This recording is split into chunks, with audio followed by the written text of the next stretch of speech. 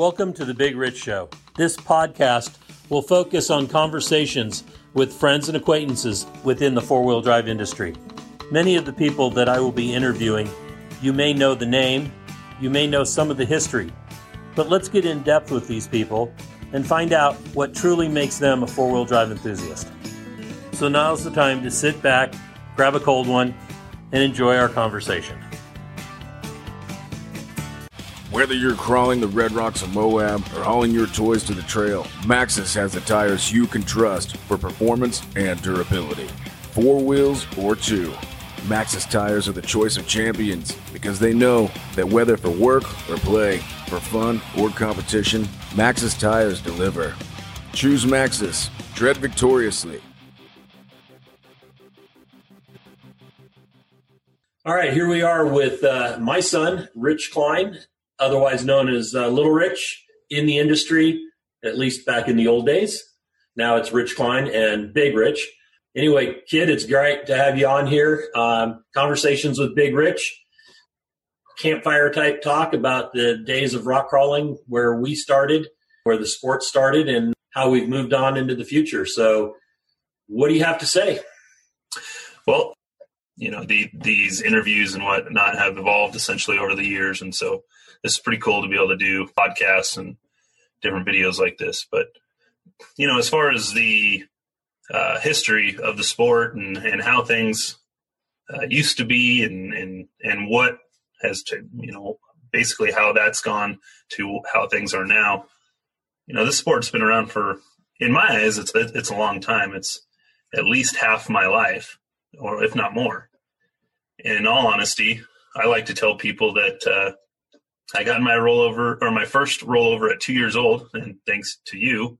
And hey, I was only a passenger. And since then, I've been hooked. So can't get away from the sport for whatever reason. So, you know, when I look at what were the early days for me in rock crawling, I remember going to Warren Nationals with you on Johnson Valley, where they were out at the Masters course and camping in a tent on the dry lake bed before there was ever thought of any kind of racing out there. Literally getting blown from one end of the lake bed to the other. I don't think we got an ounce of sleep that night. And then, and I'm pretty sure just about everyone else in the lake bed was the same way. Then in the morning, you know, we didn't do much for breakfast, couldn't do much because it was so windy. We get in our rigs and drive into the middle of the desert. We don't really know where the Masters course was at the time, you know, it's got to be somewhere over there. In fact, when we got there the night before, we didn't really even know where Johnson Valley was. We pulled into the wrong spot. We were at Bessemer Mine, If I remember right.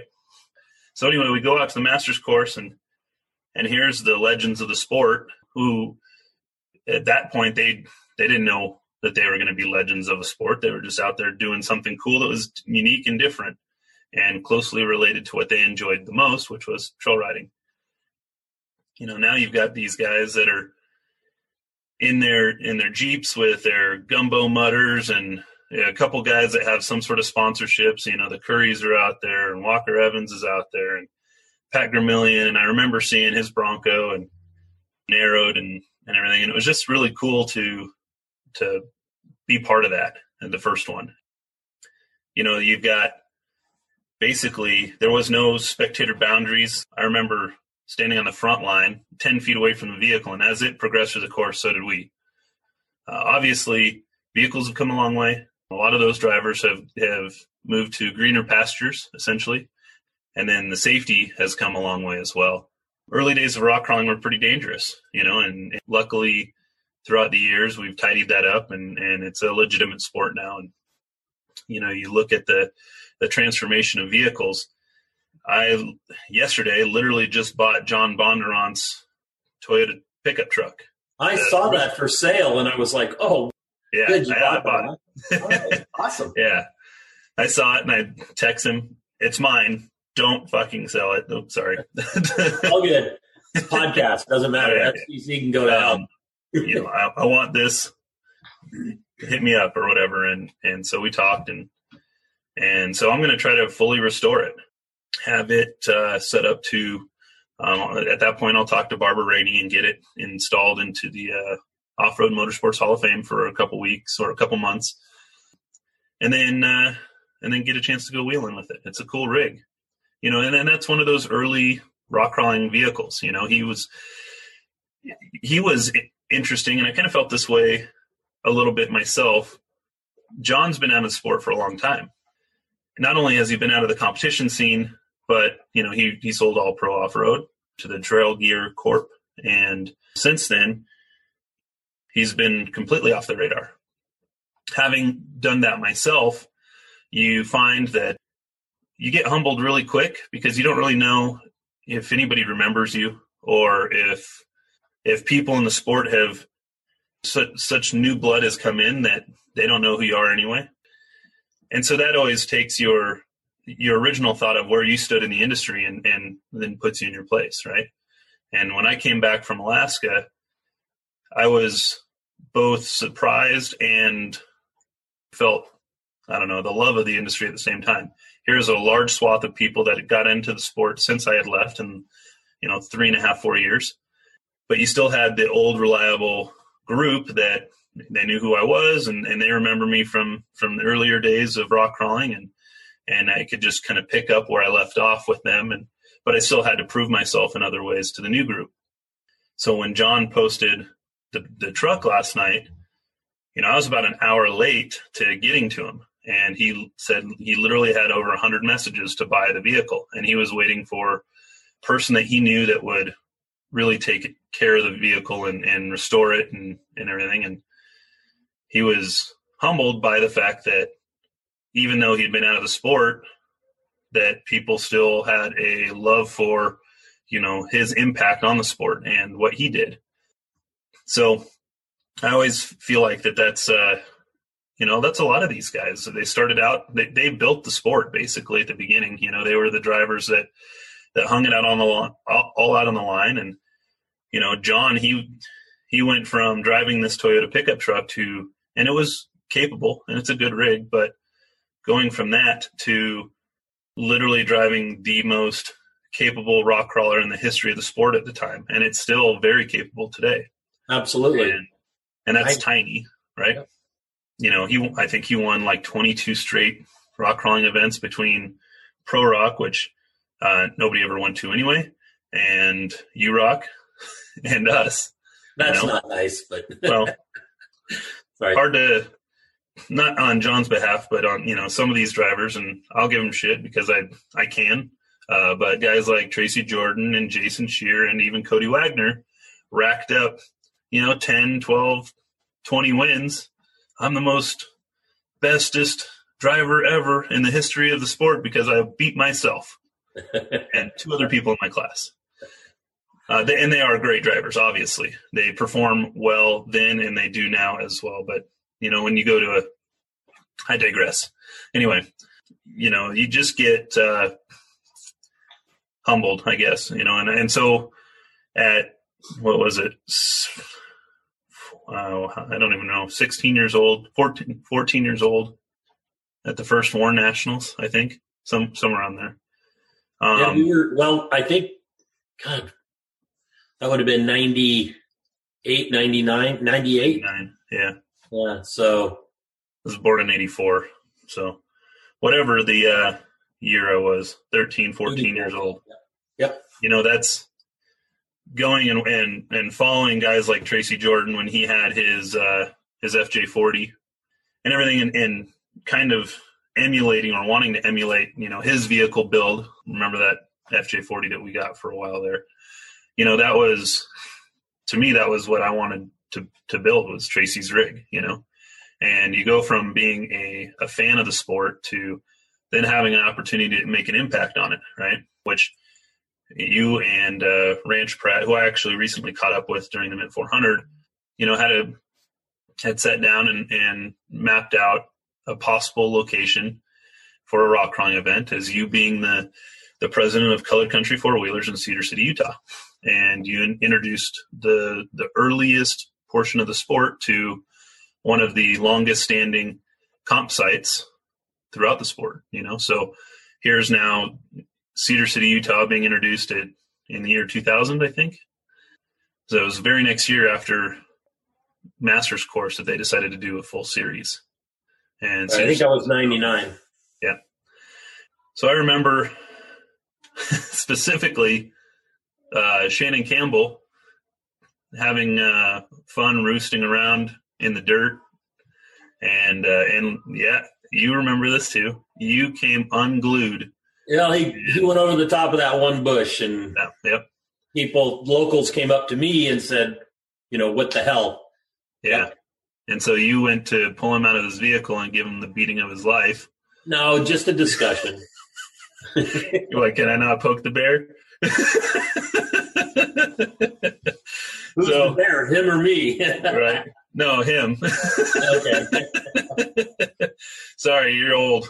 And he is too. What I did is I actually went up and told Ranch that Ranch needed to talk to Shannon about it. Otherwise, I was. And at that point, I didn't know Shannon Campbell from. Well, Shannon wasn't Shannon. Shannon was just another rock crawler guy, and that's the thing is back then, nobody had a big name except for Walker and the Currys, in my opinion. Currys because of the long-standing, business that their dad put together, and Walker for the obvious accomplishments that he had,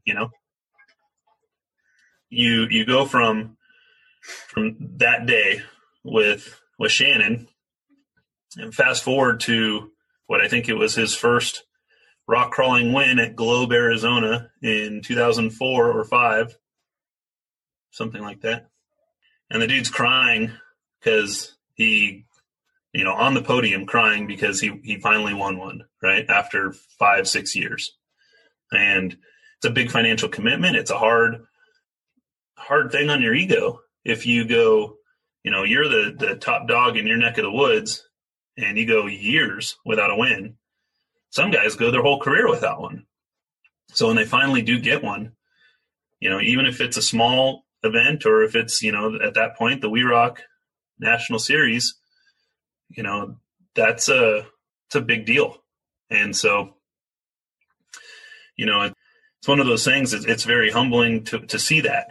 And then fast forward to today, and the guy's won countless championships, and he's the, kind of the consummate professional when it comes to how a lot of racers emulate their own particular race efforts and project that as well. So he's really one of those guys that you learn a lot from growing up in the sport, and it's just really cool to see how he helped progress the sport in that way. And all these guys have been extremely influential on me and my life and what we do even today with Trail Hero and what I did with We Rock when I was out there with you. And so, there's growing up with guys like Lance Clifford and Bob Rogie. I think I learned more from Bob Rogie, and the guy said 20 words to me in 10 years, So I learned how to watch and learn, and I didn't have to listen because, first of all, I was pretty rebellious, but second, he didn't say much anyway. So I think still doesn't. Yeah, I think I threatened to fight him a couple times, and he just laughed at me because he would have just crushed me. But it was definitely a love-hate relationship at the beginning, and I can't tell you how much I love the guy now. But he's an amazing person, and he's helped foster my wheeling career as well. And so, he's one I'd like to get on the podcast, but he's not going to say anything. I know he's just going to sit there and. But he won't have a neck. Yeah, there you go. Yeah, you got to get. They probably won't get this podcast right. No. So anyway, you've got all these guys that and females that were in the sport in the early days that really made the sport unique and fun, and as they move on to other things, you have new blood that comes in, and it's really cool to see where the sport is now and how it is influencing a younger generation like it influenced me back in those days. And it's influencing a younger generation now. And so I've kind of been big on trying to get some of the older vehicles kind of back into use. I feel like kind of instrumental in getting Damon back into the JR Bronco. Yeah, we're talking about Damon Hopper. Yeah. Yeah, Damon Hopper. And then get him into the race. And then you look at, I actually bought Brent Bradshaw's single seat Honda buggy that he competed in the limited class with. It had rear steer and whatnot. I bought the chassis for that, and we've been slowly restoring that for Austin and his friends. I had at one point I bought Jesse's original Willys buggy and drove that for a while. That's here local, owned by a guy named Rick Jorgensen, and I'm waiting for him to put that up for sale again, and then I'll probably pick that up. And then you can have a used car lot out and back. Oh yeah. Oh, you should. It's bad. My neighbors hate me. And now we've got John Bondurant's rig. So in addition to that, I've got James Tracy's rig, which actually just got sold. It will be going off to the new owner in the coming weeks. And then I still have Massa's Pro Mod buggy, his Twisted Customs car that he entered KOH with as well. That's sitting in the side yard. We're prepping that for Neazumi and his team for the upcoming season. So, yeah, Aaron Sykes will be driving that. Yep. And so lots of good things. We're, as far as helping the guys in the sport and kind of carrying on the tradition, we're happy to do that. And then, just looking back at the old days of rock crawling, I remember at one point I even owned Shannon Campbell's single seat Porpoise buggy. Yeah.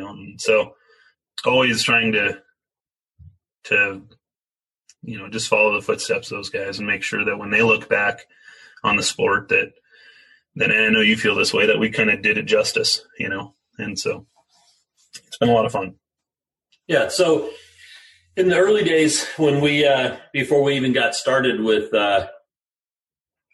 CalRocks and then into We Rock, when we were in Cedar City, Utah, and you're talking about the Gold Country or Color Country 4-wheel drive club, we tried to put together a trail ride to go along with the event. I think we did it 2 years in a row with the ARCA event when it came into Cedar City. But again, as most things are club-wise, there's only typically, you might have 20, 25 club members or more, but you only have 3 or 4 that ever really get involved and do any of the hard work. So that went by the wayside, but we'd always talked about doing it again and got too busy putting on the comps themselves to do anything else. But, talk about what you're doing now. Yeah. So it kind of throughout the sport, we always, all the promoters, even though that we were always kind of in competition with each other, we always had this brief discussion. Wouldn't it be cool? And everyone kind of does that in every sport or every facet of life. They've always got somebody they bounce ideas off of.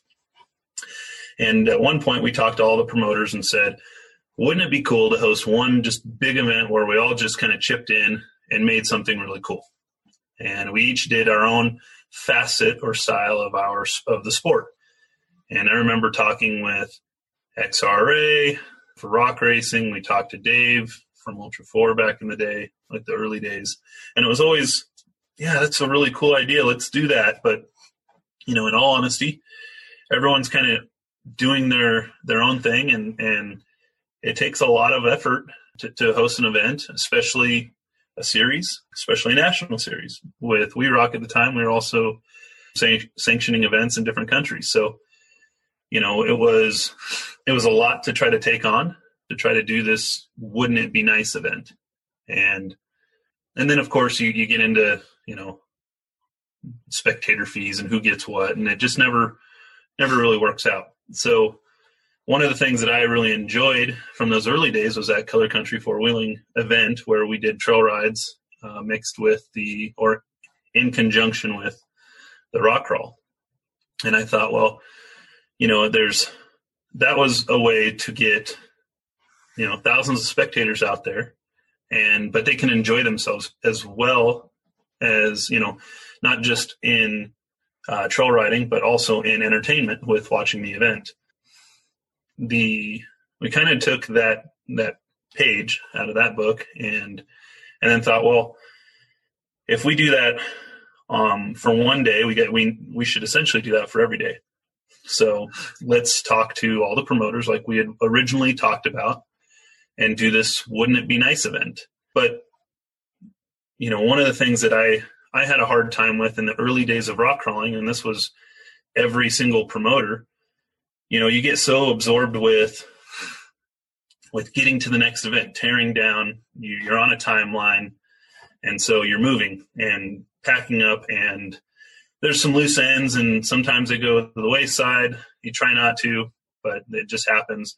And you end up, the impact you have on the community is a good one. It's entertaining, it's safe, and everything. But at the same point, there can always be more, right? And so I wanted to make sure that whatever we did as far as this Wouldn't It Be Nice event is that we had a real tangible goal where we impacted the community. I look back to building and having that XJ for Grandpa. For him, he would have never gotten on the Rubicon without that thing.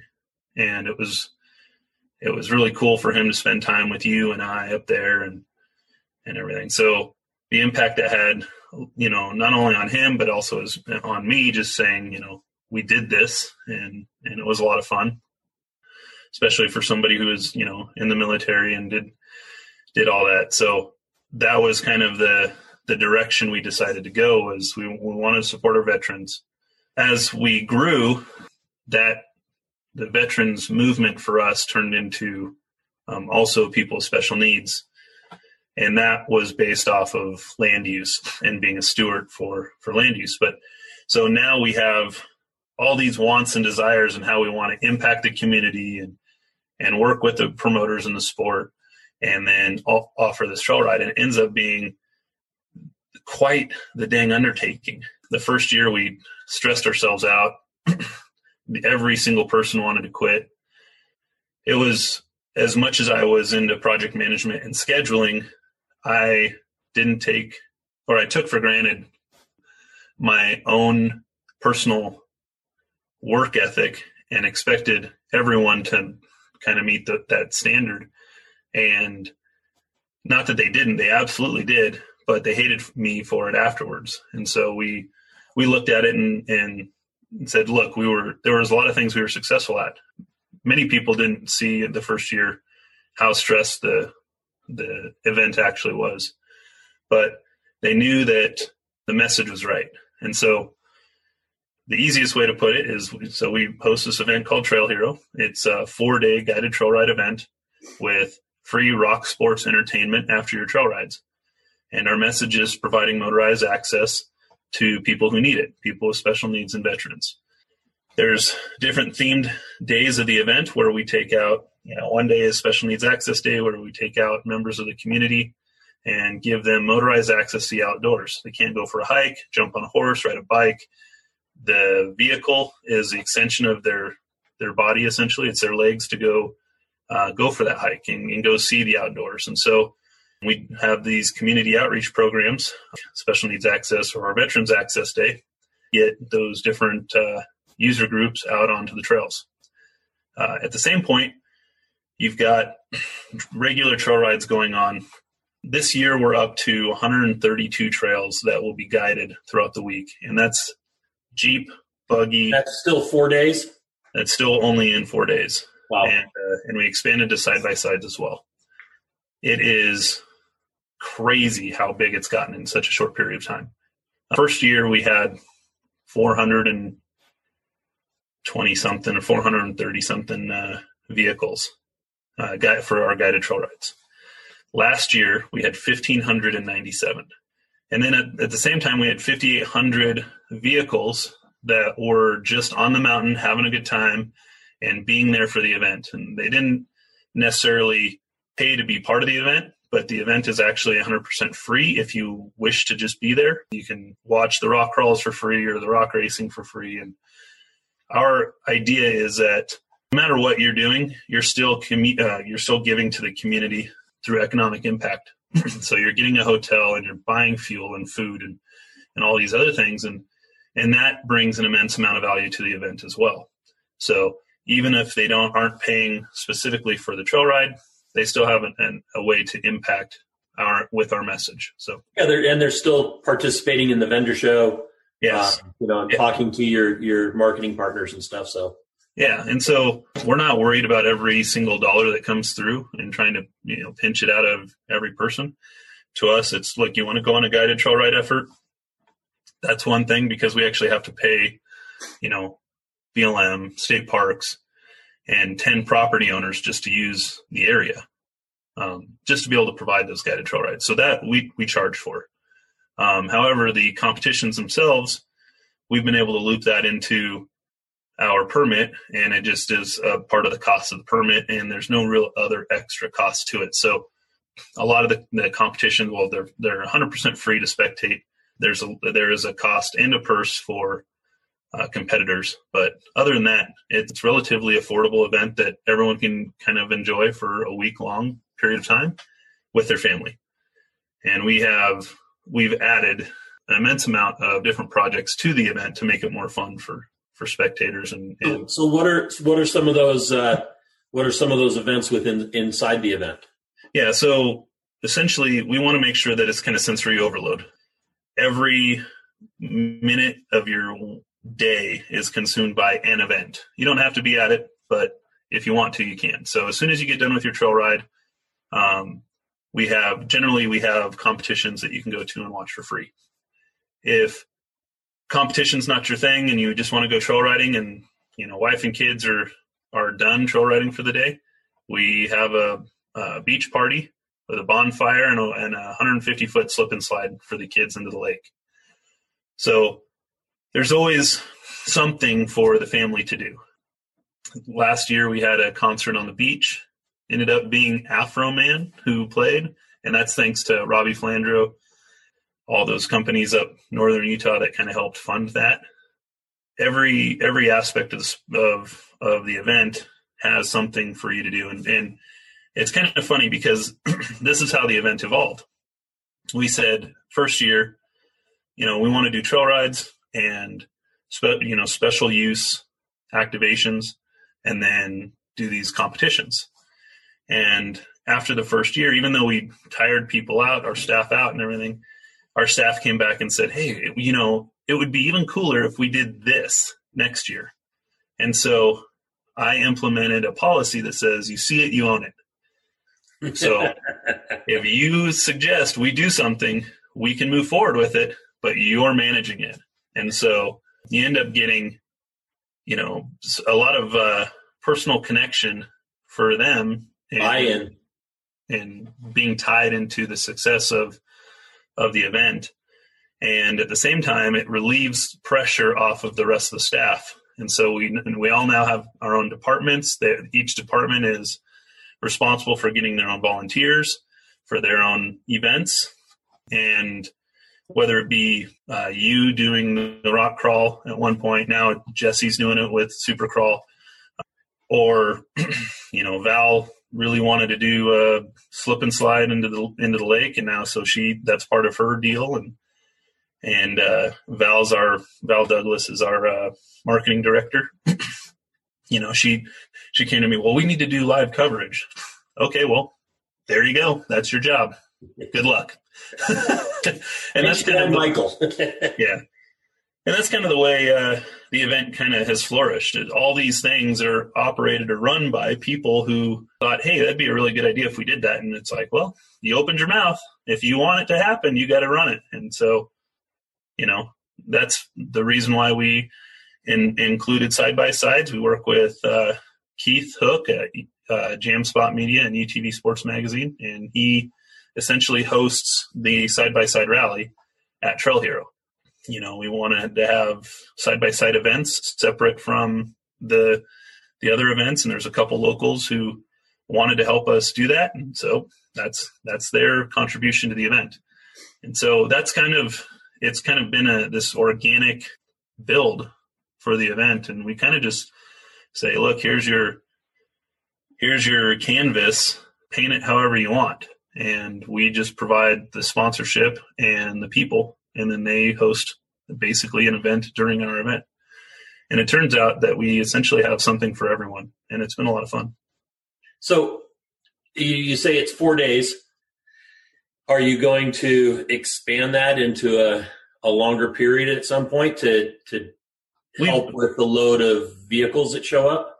We definitely will. I mean, so that's the interesting thing is we already have people. The event starts actually on a Tuesday, and we do a charity golf tournament for Four Wheel to Heal. And then we do our kickoff party Tuesday night, which is awesome. Live music, first chance to get all the merchandise before it gets sold out. You get all your trails. You hang out with, these heroes of the sport, guys like Jesse Haynes and Cody and the Trailbreakers and Justin Kylman and racers and whatnot. And so it's just a fun event to be at, but there's no real trail ride until Wednesday. And so what ends up happening is the event, even though it starts on a Wednesday, people show up the Saturday before, make sure that they have their campsites, that they get some wheeling in without the guides or whatever. It turns out that a lot of those people, they come by the trailer, hey, is there anything we can do? And heck yeah, we load you up with banners and yeah, take all this shit and go out there and put it up. And so it helps us host the event, right? And they get there Saturday and then they leave. Our event ideally ends, it goes from Wednesday to Saturday. They leave that Sunday. They help us tear down the event as well. And here's just random people that they didn't sign up for the event at all, or maybe they did, but they're out there working with us, and it's just really cool. And there's been some thoughts in expanding and doing more guided trail rides, and that may happen. If we were projected to completely sell out this year, things have obviously changed a little bit, but if we get to that point again, we'll have to expand. And that's fine. It doesn't bother me one bit. We don't want to ever sell out. We always want to have somebody who needs a guide can always have one. And so the interesting thing about Sand Hollow is it's not Moab or any other trail anywhere else in the world, because it's open access OHV, which means open recreation, which means you can drive up any canyon, any rock, anything you ever wanted to do. You look at it and go, wow, that looks like fun. Go do it. There is no actual trail. What makes that difficult is between the weather here being our torrential downpour, like, I don't know how to put it. Monsoon season. Yeah. Or our, the town's called Hurricane, but it's spelled hurricane. And it's that way because of the winds. Every year at the end of the event. In the winds, you can't tell that there's ever a trail there anyway. And so Sand Hollow actually can be quite dangerous. If you decide to go explore, you can get yourself into some trouble. And if not, and you're not exploring, you're just kind of running around going, well, where's all the trails? I see all these cool pictures and I don't know where these spots are. The guides are very important. And even though we've contracted Cartotrax to do all of our mapping, and they're excellent, accurate maps for the mountain, the big thing is it's still hard to navigate out there if you don't know where you're going. So the guided trail rides are an easy way for us to help people understand where the trails are, or what we call trails out here, and it's essentially a spider web of routes through some rocks. And we've just designated, one leg of the spider web as a trail. But you can bounce from trail to trail and obstacle to obstacle and really get lost out there if you don't know what you're doing. Absolutely. Get your vehicle into a spot where you went into this canyon and it was risky, but it wasn't that bad. And now you're at this big obstacle you can't get around. And so now you have to go back, and you have to go up what you just came down or whatever, or down what you just came up. And there's really no safe way of doing that if you're not careful. So we've worked with BLM and getting signs up and mapping done and really developing this open OHV area into a legitimate park. It's a lot of fun. Do you remember when we used to go down there with the club? Hurricane Sand Dunes? Yeah, did the sand dunes. I mean, it didn't even have a real name then. Yeah. And there was no roads. There was no lake. There was no golf course. No. There was no state park. No houses. We'd go park across from where Walmart is. in Hollow Off-Road or Walmart. Yeah. And then it was just an adventure getting to the sand dunes. Yeah. Yeah, it was, I remember doing all that. And at that point we were driving a Dodge D50. Well, we started off with we had the flat fender out there, then we had the Chevy pickup. Then we had a Bronco. And yeah, the Bronco, and then we also had the D50. Yeah. The most capable off-road machine ever known to man, a Dodge D50. As long as you carried a lot of rear drive lines. Yeah. And momentum. Yes. Which is why you needed the rear drive lines. Correct. Yeah, that place has grown. I mean, it's almost its own little town now, you know, and it's cool to see the growth. It's the only place that I know of in the world where you're a mile from town. You can drive to town if you want. There's a golf course across the street, 5-star. It's open to the public and welcoming to people. There's a lake across the street. You can drive your vehicle right into if you wanted to. Never have to touch sand with your feet. You just jump from your vehicle into the water, you know, and camp right there on site. And if you need anything, you could drive your rig into town and get groceries. In my opinion, there's not a single place in the world like it.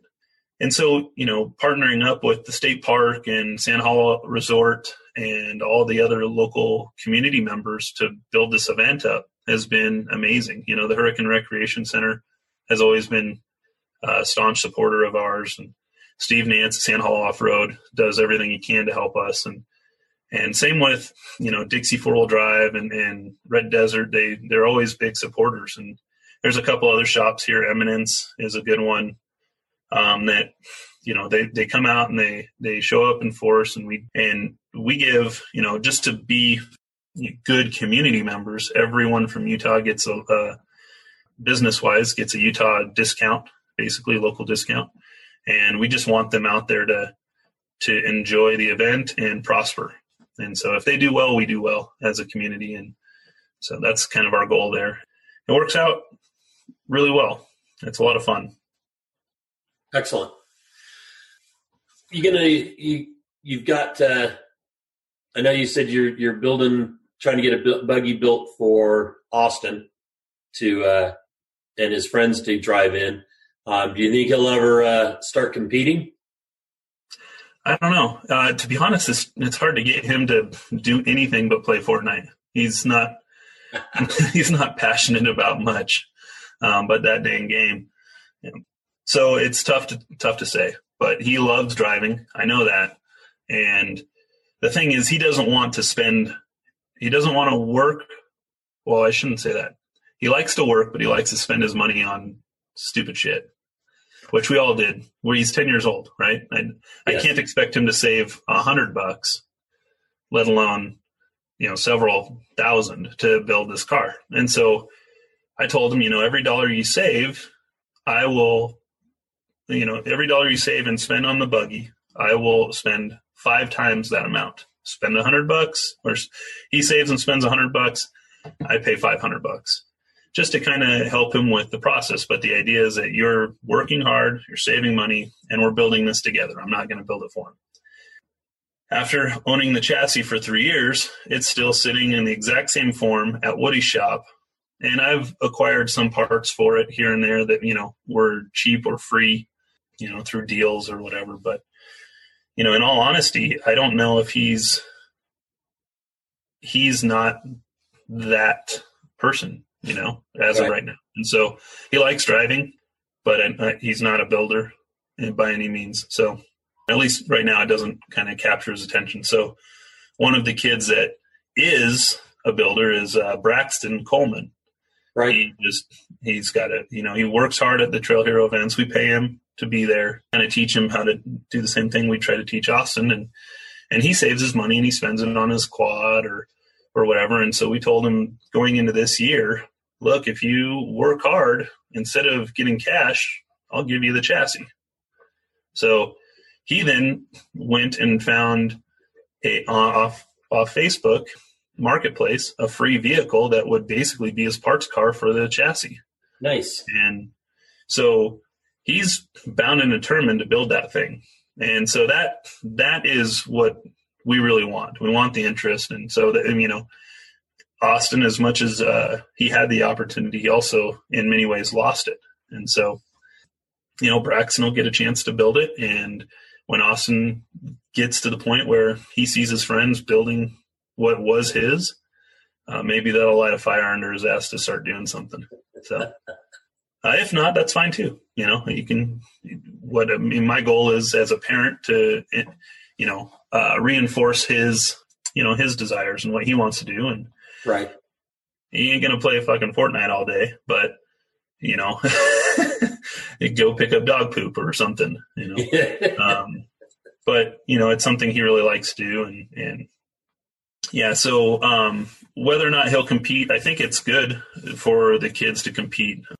The biggest thing is teaching them, and it's nice that it's a closed course, but teaching them throttle control, spatial awareness, how to take a command and put it to use, and then building a plan and executing the plan. And those are all traits that you can take into your professional life as well. And so for us, it's important to offer that to the kids, period. And so Aaron and Crystal Coleman, they're a huge part of what we do every day with Trail Hero. Getting involved with Braxton and getting him, who's, wildly interested in the sport, getting him, some seat time and then building this vehicle with him will help foster that younger group to get involved with competitions. And what I like is now reach back to the old days. Shannon Campbell had this great opportunity being a dad who's winning and sponsored by Monster Energy and all this stuff. And now it's like, well, I want my kids to be able to race and compete and do this one day. And what's the best thing for them? Well, next thing you know, he built a car for Waylon, and Waylon's out there competing at 14 years old, getting his feet wet and understanding spatial awareness. Where are your tires in relation to you and in relation to the cone? And that's ultra important when you get into, actual high speed racing, because you understand the parameters of your vehicle and you're not going to hit a rock or a person or an obstacle the wrong way. You hit your line and you do it right, and you do it the first time aggressively, and you make it through and you move on. So that is, something we want to build with the younger group as well. And Braxton's going to get a chance to do that. And if Austin gets his shit together, then maybe he will too. So. Yeah, we started last year. I had a guy call me up and say, hey, I got a 5-year-old and we got a mini buggy that he wants to compete in. And it was a buggy built around an ATV motor, Samurai axles, and, about 70 to 80% of what a full-size vehicle is, an adult vehicle. They came out and competed. He was 5 years old during the season, turned to 6. He's going to be competing again this year. But now, and that was on the East Coast. Now we have they're out of Oklahoma. Now we have a West Coast competitor that's 5 years old, and his dad they built a buggy, same thing, kind of, the same percentages being used and everything. And so it's really cool that that's happening. Cody Wagner, he's got that little mini twisted customs car that Ryan Busa built for him. So it's really great to see kids getting involved at even a younger age than we got them involved back in the day. I mean, with Dirt Riot and then with We Rock, we had, both of the Campbell kids out there, but everybody was always 12, 13, 14 years old. But now we're starting to see them at 5 years old. So that's pretty dang cool. Pretty cool to be able to help a kid develop not just, his driving, obviously at that age, whether or not he's a good driver has nothing to do with anything. Exactly. But what you're doing is you're developing his character and his personality and teaching him through probably, the school of hard knocks, what's right and wrong about being a sportsman and a steward and, the environment and how to carry on and be self-sufficient. And so all good traits to have, and anytime you can get the kids involved, it just makes the sport so much more fun. So. Yeah, exactly. What else do you have? We one of the projects that we've been working on is the media side of Trail Hero. And we've been really good, I feel, with how we've promoted the event and our message. And then, building Sand Hollow from basically being this obscure set of rocks that nobody really went to or knew of to being literally the hot spot for off-road in our opinion, and you've got all these people that are either selling companies or moving them to Southern Utah and, buying houses from Lance Clifford to live here at the dunes with us and go wheeling. And so the development has been great, but media-wise, we've been really pushing our television shows. We have a television network on Amazon Prime Video, and you can catch, all the Trail Hero events, and anybody who wants to distribute good content, we can help them do that on our Amazon Prime network. So we'll talk about that. What's it called? And so our Amazon Prime network is called Torn, which is the off-road network, and we work in conjunction with Amazon to build a house for off-road content. There's 2 media houses that are kind of pushing that. One is Motor Trend, which is a pretty big name, and the other is Torn. And so Motor Trend is, they are a privately promoted and essentially publicly owned by Discovery Channel. So it's kind of a big conglomerate and very difficult to get your content into there. But with us, we are, as long as you have good content, we're open to helping you distribute it. So essentially you're getting very similar distribution to Motor Trend, and it's all being promoted and pushed by Amazon. So you're able to get your content in front of, hundreds of thousands of people weekly. And then the profit center for it is much more obtainable and larger than YouTube. So you have a real professional outlook. You get a real check, tangible check. As your network grows or your show grows on our network, you make more, So, and on top of that, you get real distribution. It's not Netflix, but it's literally the next best thing. So, and it is definitely several levels higher above YouTube. So it works really well for us. We've got a couple shows. One's called Driver Seat, where we sit down with, celebrities of our industry and go trail riding. And it's kind of like, celebrities in cars or celebrities in taxis in New York type feel, but we're on the trail wheeling obstacles, and sometimes it goes great and sometimes we get in a rollover and it's kind of crazy, what we got to do to get out of it.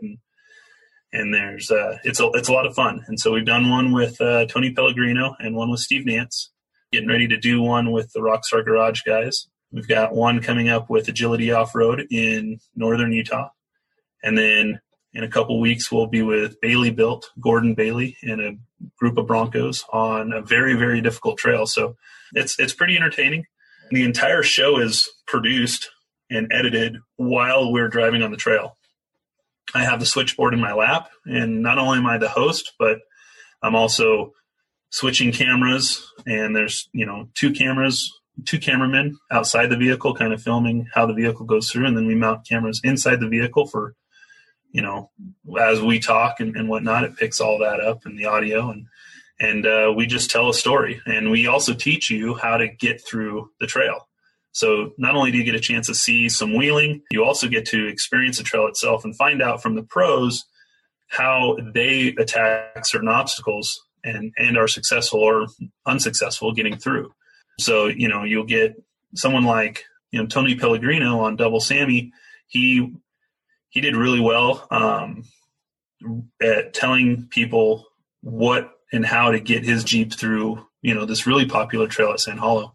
And then in between the obstacles, you get a chance to kind of open the book of our celebrities, like Tony or Steve or some of these other guys, and see, what makes them tick. What is it that they, what's the message that they want to tell their fans or their viewers?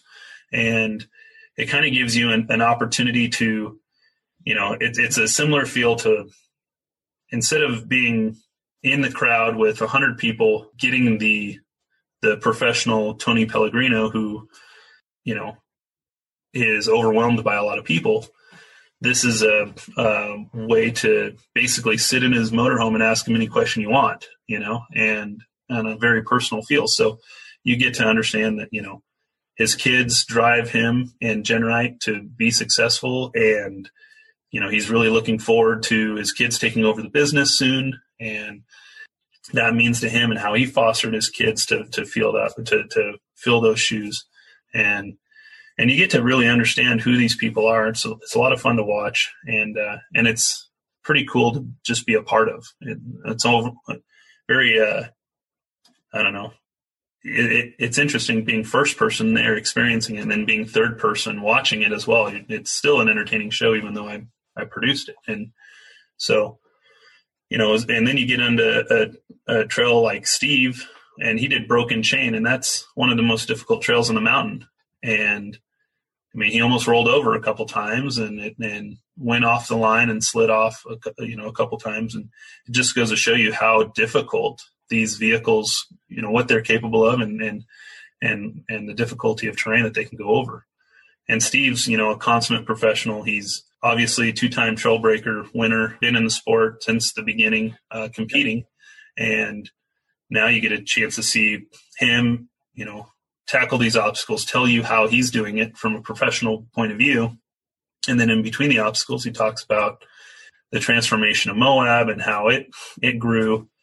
And then, what he sees here at Sand Hollow and how it's going to grow and how his kids are involved and whatnot. And it's just a lot of fun. Excellent.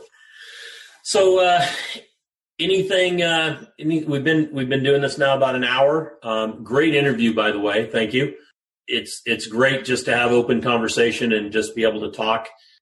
I'd like to do it again with you. I'm thinking about doing maybe a round table where there's 3 or 4 of us from back in the day, maybe yourself, Josh England, and maybe Dustin Webster, and we can sit down and talk about more campfire stories. Yeah, things that happen that we won't get into everything that ever happened, because some of those things we probably don't want to share, but but just, everybody's feelings on some of the stuff that happened back in the day personally. But we'll do that after we get a few more interviews done and introduce some of the people that we'll be talking about. Is there anything that you can think of that you want to touch base on that we haven't?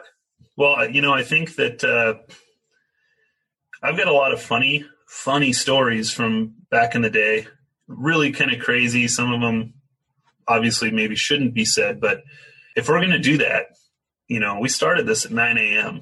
and I woke up 30 minutes before this, and I'm not drunk yet, obviously.